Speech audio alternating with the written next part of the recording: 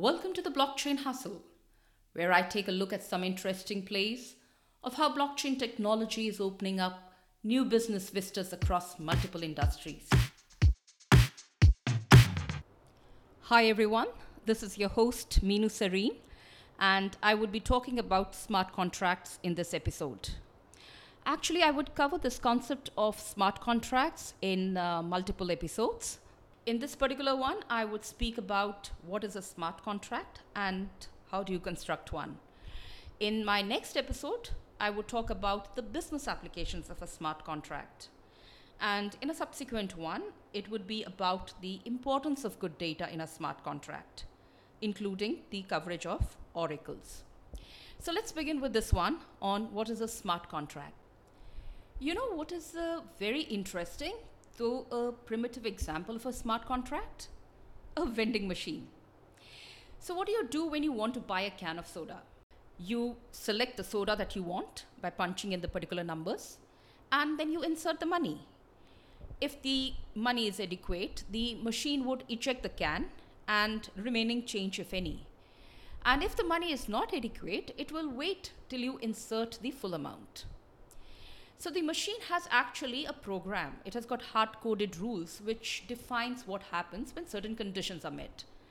And when those conditions are fulfilled, it executes certain actions. So in this particular case, it will eject that can of soda only when the requisite amount of cash has been tendered to it.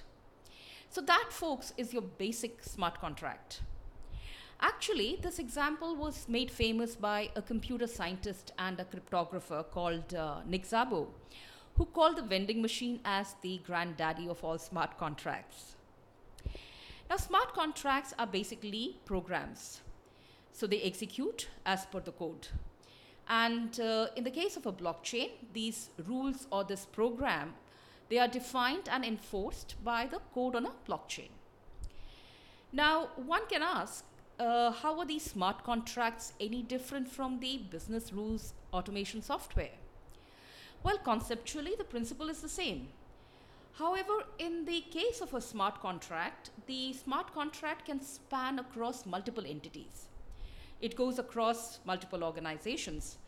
And being on a blockchain, the rules of the smart contract would be applied to and thus implemented across all the business entities, all the nodes which are there on the blockchain.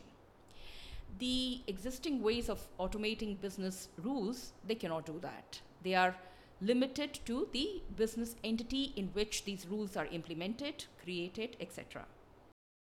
Now, a smart contract executes certain actions when the conditions of the underlying program or the code, they get fulfilled. And hence, it is smart in that way. But do not be confused between a smart contract and a legal one. The translation of the business rules into a code does not automatically bind it to the law of the land. So it's not actually a legally enforceable agreement between the parties which are involved. So let's now get on to the construction part. Now, while in the past, developing or making a smart contract was a complex process, you had to know the scripting language, the programming code, etc. for constructing a smart contract. It is now no longer the case. You do not need to learn the smart contract scripting languages to make your own smart contract. A number of tools have come out into the market now in which you can put together a basic smart contract. An example I cite is from a company called Zinfin, which is into the hybrid blockchain protocol. It has a DApp, a decentralized app called the mycontract.io, in which you can generate a smart contract of your very own token in a few minutes by just providing some basic token details. These details are like a token name, token symbol, the decimals, token decimals, and the total supply and the sale limit of your tokens. And all this is done in an easy to grasp environment.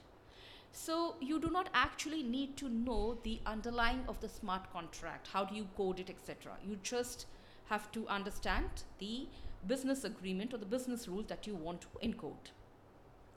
So for the enterprises, what it means is that you need to understand your data. You need to modularize it, the logic, the contract participants, the dependencies, both external as well as internal, and you combine them to create your contract templates.